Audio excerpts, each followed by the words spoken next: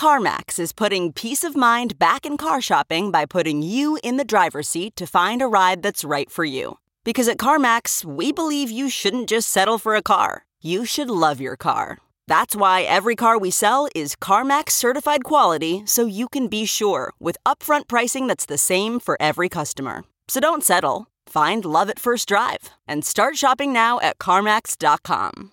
CarMax, the way car buying should be. Welcome to Money for the Rest of Us, a personal finance show on money, how it works, how to invest it, and how to live without worrying about it. I'm your host, David Stein, and today is episode 163. It's titled, Is There an Indexing Bubble? About a year ago, I did an episode called, it was episode 127, What If Everyone Started Indexing? And been thinking about it for a year. At the end of that episode, I didn't really have any answers what to do. And just to give you the extent of how popular indexing has got, 10 of the 11 largest mutual funds and ETFs in the world are passive index funds. The two largest, which combined have over $400 billion in assets, seek to replicate the performance of the S&P 500 index, a measure of U.S. large company stocks.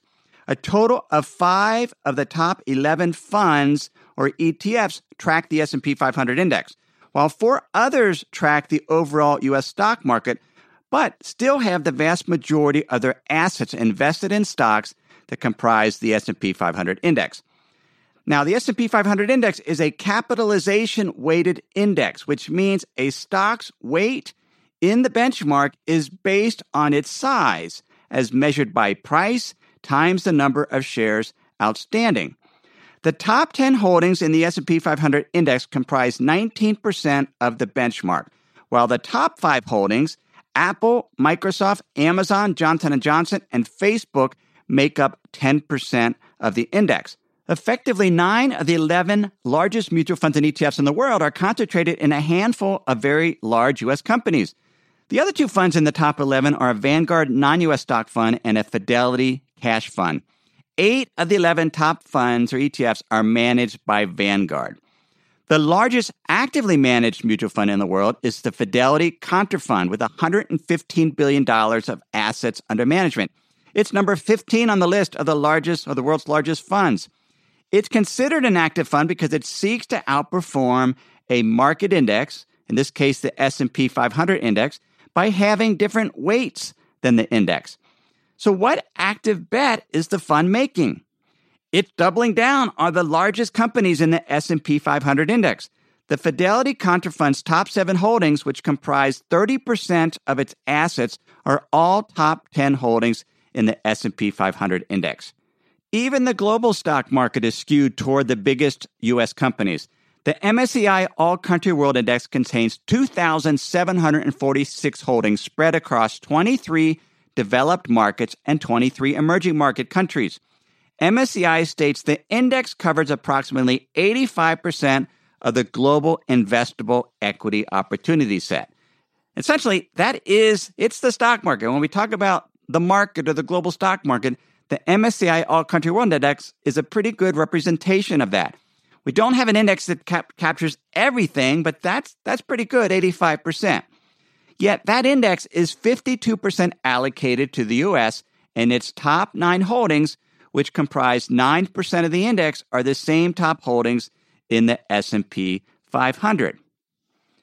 Passively investing in a market capitalization weighted index is extremely efficient. I do it. I've done it for years. I've recommended it to institutional clients. We have capitalization-weighted indices or ETFs in the model portfolios on the Money for the Rest of Us Plus. Not all capitalization-weighted ETFs, but certainly a representation because it's extremely efficient. The costs are low. For example, the annual management fee or expense ratio for the iShares S&P 500 index is 0.04%. That equates to 40 cents per year for every $100 invested. In addition, because the index holdings within a capitalization-weighted index are weighted by size, funds and ETFs that seek to replicate the index can keep trading costs low because they don't need to rebalance their holdings on a day-to-day basis to keep the weightings in line with the index.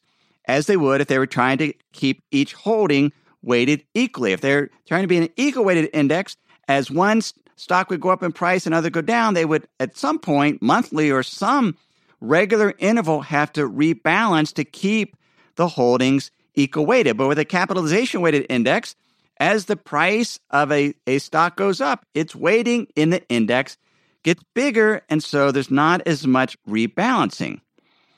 Mutual funds do need to do some rebalancing due to cash inflows and outflows out of the funds, but ETFs don't, because they don't have a lot of rebalancing turnover due to the unique ways new shares are created and redeemed. And I talk about that in earlier podcast episodes. In fact, there's a shorter version. Just go to YouTube for Money for the Rest of Us, and there is a video on ETFs and how new shares of ETFs are created and redeemed. All passive index funds and ETFs do have some turnover that result in trading cost as the index providers add and drop names from the underlying index. For example, the turnover in the MSCI All Country World Index was 2.7% last year, or in the past 12 months. The turnover in the S&P 500 is about 4% per year. Over time, that holdings turnover can add up on a cumulative basis. Morgan Stanley's Adam Parker, in a 2015 research note titled, "Why is Active Management So Difficult?" wrote that about the S&P 500 index, that while there has been relatively less turnover lately, with only 3% of the companies changing since 2013, the cumulative effect of adding and subtracting companies is surprisingly substantial. 10% of the companies in today's index are different since 2011. He wrote this again in 2015. 17% are different since 2009, and fully half the companies are different since 1999. And so there is turnover in terms of the constituents within any market index that an ETF or mutual fund or past index mutual fund tries to replicate. Passively investing in a market capitalization index has become so popular because active managers as a group have underperformed the market indices, and even those that have outperformed have not done so consistently. So this is a pretty compelling case. Index, because it's been hard for active managers to outperform.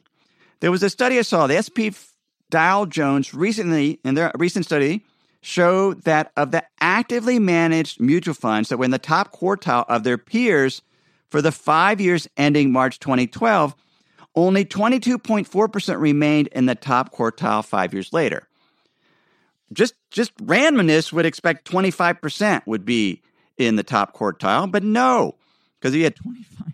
It didn't work. It's 22% ended up in the top quartile. There's just not the persistence. And I definitely saw that as an institutional investment advisor. In fact, I would warn my endowment and foundation clients and tell them that over a 3-year period, there's a very good chance that your manager will no longer be in the top quartile, will be below median, about a 40% chance, just because a active manager has to structure a portfolio differently than the index and its peers in order to do well against them over the long term, which does mean periods of underperformance.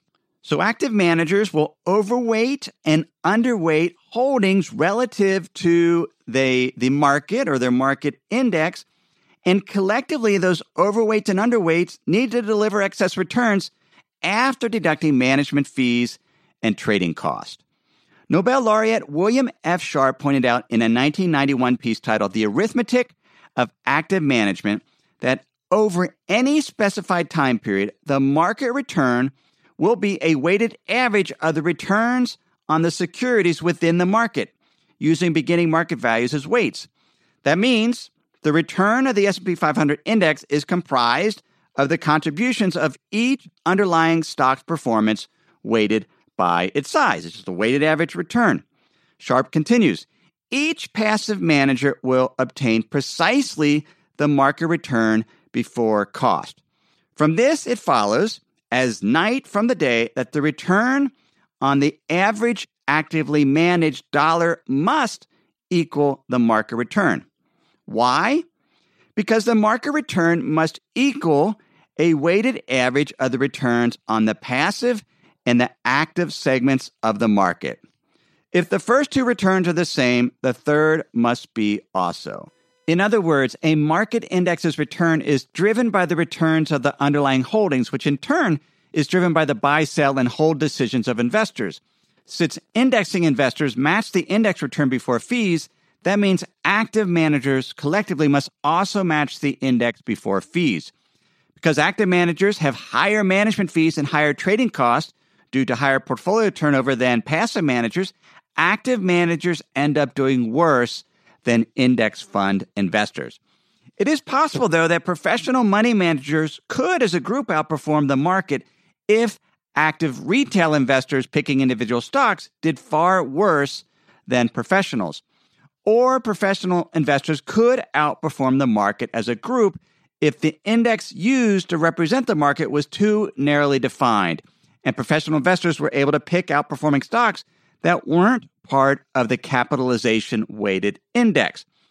As an investment advisor, I saw that. I found that U.S. large company managers as a group tended to do better than the S&P 500 when middle-sized companies or mid-cap companies were doing better, because many of those large company managers would pick stocks that weren't part of the S&P 500, and if mid-cap was doing better, then they tended to outperform the S&P 500. But despite these theoretical exceptions, active managers have not outperformed capitalization-weighted indices as a whole. Most have trailed. If anything, active managers are becoming more index-like. Ben Hunt, Chief Investment Strategist of Salient Partner, explains, by far the most common coping mechanism for a market we don't like and we don't trust and we don't understand, but a one-way up market for all that, is to become smaller in spirit even as we become larger in scale, to become transactional, to collaborate with the forces that turn markets into utilities, to become positioners rather than investors, to become model followers rather than idea generators, to hedge out our most profound career risk, which is not a large portfolio loss, because so many others will be in the same boat. But it is rather a small portfolio loss from independent decision-making while others are making non-independent collective gains. In other words, to return differently, to underperform your peers. And because of that career risk, managers become more index-like. Hunt goes on, the point of discretionary stock picking is to take independent, idiosyncratic risk. Seriously, that's the whole entire point.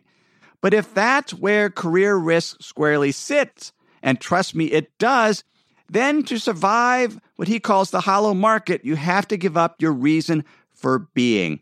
For the past 8 years, whenever you stuck your neck out with idiosyncratic risk sufficient to differentiate yourself and move the needle, more often than not, you've been slapped around brutally for your trouble. So you stop doing that. You make an accommodation by reducing your portfolio volatility to mimic a 50% allocation to the S&P 500 and a 50% allocation to cash with a teeny tiny idiosyncratic position here and there in order to have a good enough war story to keep your investors from redeeming. You hope. So you effectively lock in your underperformance and pray for the old gods to return and unleash their mighty wrath on global equity markets. Of course, you'll be down 50% of the market in the storm, just like you were in 2008. But hey, at least that would give you a reason to come into the office anything but this.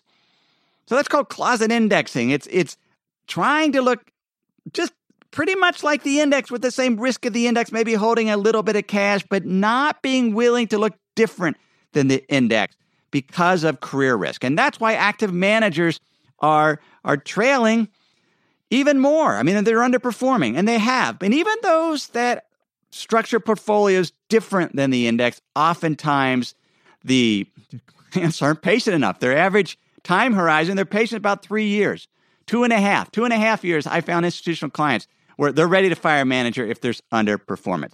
But it actually is possible to outperform the market capitalization weighted index by taking advantage of how the index is structured. Before we discuss how to do that, let me share some words from this week's sponsors. When you're hiring for your small business, you want to find quality professionals that are right for the role. That's why you have to check out LinkedIn Jobs. LinkedIn Jobs has the tools to help you find the right professionals for your team faster and for free. I know in my profession, I've seen how important it is to get quality candidates to interview.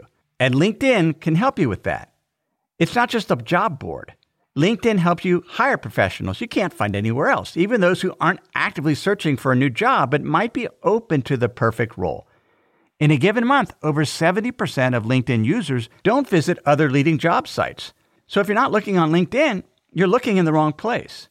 On LinkedIn, 86% of small businesses get a qualified candidate within 24 hours. So hire professionals like a professional on LinkedIn. Post your job for free at linkedin.com/David. That's linkedin.com/David to post your job for free. Terms and conditions apply. If you're looking for a central location to get the key information on the markets, the pulse of what's going on, I can't think of a better spot than Yahoo Finance. Was just there, could see very quickly what happened today, how stocks sank to end their worst month of 2024. I could see the actual market declines for the US, Europe, Asia, what interest rates did, commodities, currencies. I could see holdings of mine that I recently viewed and key headlines from leading financial publications all in one place, one screen at Yahoo Finance without any annoying pop-ups. Plus, with Yahoo Finance, you can get a consolidated view of all your investments and retirement accounts, all in one place. The key to investing is access to quality information, and you can get that at Yahoo Finance. They've completely redesigned the website. It's comprehensive, it's high quality, and it can help you with your investing. So for comprehensive financial news and analysis, visit the brand behind every great investor, yahoofinance.com. It's the #1 financial destination, yahoofinance.com. That's yahoofinance.com.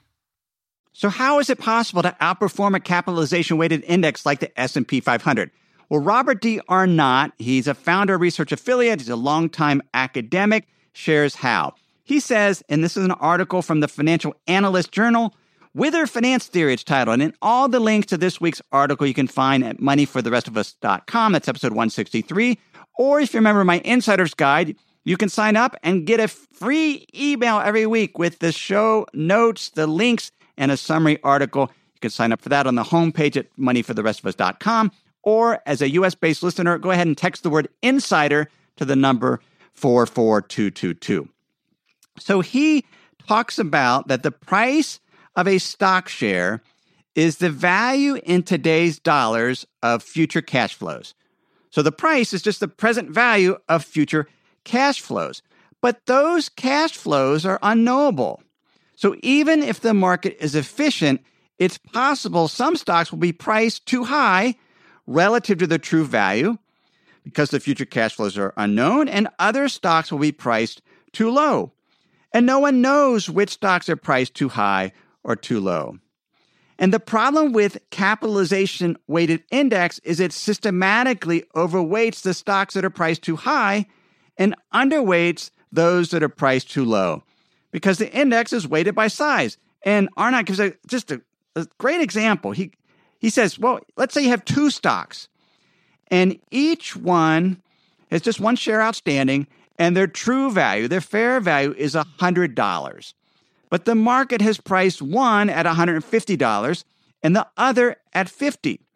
So if there's only two stocks, a capitalization-weighted index would allocate 75% to the overvalued stock and 25% to the undervalued one. Eventually, the market would discover the mispricing and the prices would move closer together. But under that scenario, an active investor who equally weights the stocks would outperform because the overvalued stocks has too much of a weighting because it's a capitalization-weighted index because price is one of the determinants of the weighting. Arnott writes, the fact that capitalization-weighted portfolios must overweight all the overvalued assets, even if we cannot know which assets are overvalued, may be the principal reason equal-weighted portfolios win in case after case, domestically and internationally within markets and between markets. Now that was, I think he wrote that back in 2005, maybe 2008. But there was a recent study that he and his co-authors did, and they actually looked at indexing strategies that, or basically we would call these smart beta strategy, or we call it factor investing, where there is a tilt away from a capitalization weighted benchmark. And so they looked at these intuitive strategies. So why would it, like let's say a value strategy, or even maybe a momentum strategy, or some strategy that differed from a capitalization weighted strategy.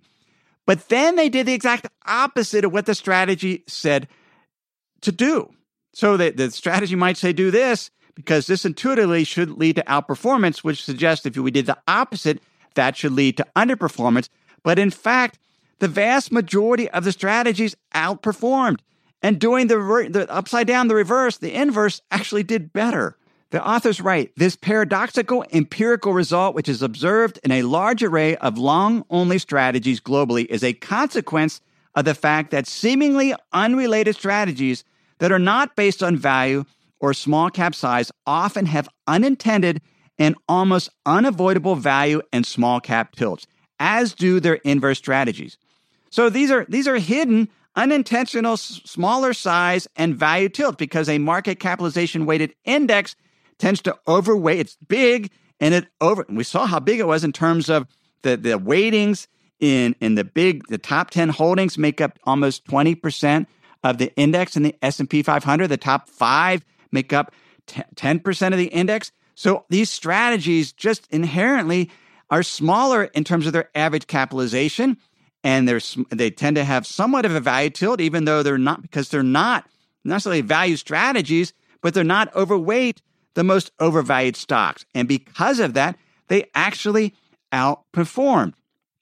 They go on, intuitively, any strategy that implicitly weights by a valuation metric that is not price-based would tend to have a lower price-to-value ratio relative to cap-weighted index. We shouldn't attribute much, if any, of a strategy's success to the investment thesis that was the basis of its development. So what they're saying is outperforming strategies is because there's a smaller cap and a value tilt. And I certainly saw that in my investing. We built a track record based on just tilting away from capitalization-weighted indices, typically because we had a value tilt and a smaller cap tilt. Now, there's two important caveats. First, most of the strategies that they looked at exhibited large amounts of tracking error relative to a market capitalization-weighted index. Tracking error means that they deviated substantially over a period of time, which means they did look different than the index, but that means they had periods of underperformance, even though over the long term it might have outperformed. So there could be long stretches of bad times, underperformance, but ultimately were rewarded. Second, and even more important, their analysis did not include transaction cost or management fees. The authors write, for simplicity's sake, we omit the discussion of transaction cost and investment capacity. At the same time, cost and capacity differences between strategies can make a significant difference for investors who are interested in assessing these strategies' true investment benefits. Given that both sensible and senseless strategies outperform for the same reasons, value and small cap tilts, potential investors would do well to base much of their decisions on a comparison of implementation cost associated with turnover and market price impact. What they're saying is, if we want to outperform a market capitalization index, we need to have a smaller capitalization weight, average capitalization in the index, and perhaps we should have a value tilt, but more importantly, we have to keep transaction cost absolutely low. And so many of these smart beta strategies or closet indexers, they don't outperform because of transaction costs. They're turning over the portfolio too much, and they have management fees or high management fees. So how do we, as individual investors, take advantage of that? Is there a way that we could structure an index-like portfolio or a passive portfolio with very, very low fees that has a below market or a smaller average capitalization and outperform? And as I read that article, I was reminded of an article I read when I first became an investment professional. This was in the mid to late 90s. The article was by Robert Kirby, and it was called The Coffee Can Portfolio. And he first talks about indexing and why investors adopt index. Those that want to index, they should do it for the right reasons. They believe that the market is efficient in pricing assets so that it is virtually impossible to achieve consistently superior returns. We've seen that that's actually not the case. It is possible to structure a portfolio that outperforms. But the second thing is the underperformance of professional money managers is the result of futile transaction costs. The costs are too high, so the excess return gets dissipated away. Of course, in aggregate, we've seen active managers have to match the return of the index because the passive managers do, and it's the active and passive that actually make up the market. But he talks about a coffee can portfolio, which harkens back to the old West days when people would put their valuable possessions in a coffee can and keep it under a mattress. He suggests we do the same thing. Go to an investment research organization and build a diversified portfolio with their best knowledge, and then tuck it away and don't look at it for 10 years. And it first occurred to him in the middle 50s, 1950s. He was working for an investment counsel organization, and he would have stock recommendations, and he had a client, and the client would implement them. And then when there was a buy, they'd implement them. When there was a sell, they would implement them. But he was kind of a long-term holder, but occasionally there was a sell. Well, later, the husband of this particular client, he passed away. He was running his own separate portfolio. Well, it turned out that he was taking all of the buy recommendations, and he would put $5,000 in a particular holding, and he would always put $5,000 in any time there was a buy, and he would take the stock certificate back when they had those, and they tuck it away. Well, when he died, turns out he had actually outperformed the investment manager because he never sold. And it was a really interesting portfolio because there were a number of small holdings worth less than $2,000, and there were several large holdings in values in excess of $100,000. Remember, each one got a $5,000 weight. And there was a very jumbo holding worth over $80,000. It was Xerox. And so it was a fascinating because they built this portfolio of pretty good ideas and just never sold. And it did better. And it got to me thinking, well, how could we do that as investors? How could we structure a portfolio with the best ideas? Well, not even best ideas, just decent ideas, but don't get eaten up with transaction costs and have a capitalization bias that's smaller than a cap-weighted index. Well, now there's technology to do that. There's technology to screen. At a site like FinViz, you can screen for different criteria, and you can use something like Motif. They're a brokerage and investment platform where you can put 30 stocks in a sleeve and trade the entire basket of stocks for $9.95. So you could structure an investment portfolio. And I'm going to do this. 2 sleeves. I'm going to have 60 stocks. I'm going to put the same weight in each stock. So I'll have a 60 stock portfolio comprised of 2 sleeves. I'm going to put the money in. I'm just not going to sell it for 5 years. And we'll see how it does relative to the S&P 500. I don't have to worry about how it's doing month to month. I'm just going to let it ride and try this out because I've always wanted to do this. I thought I had done this back in 2002 when I took the best names of my top-tier managers on our research list, on our recommended list, and structured a portfolio.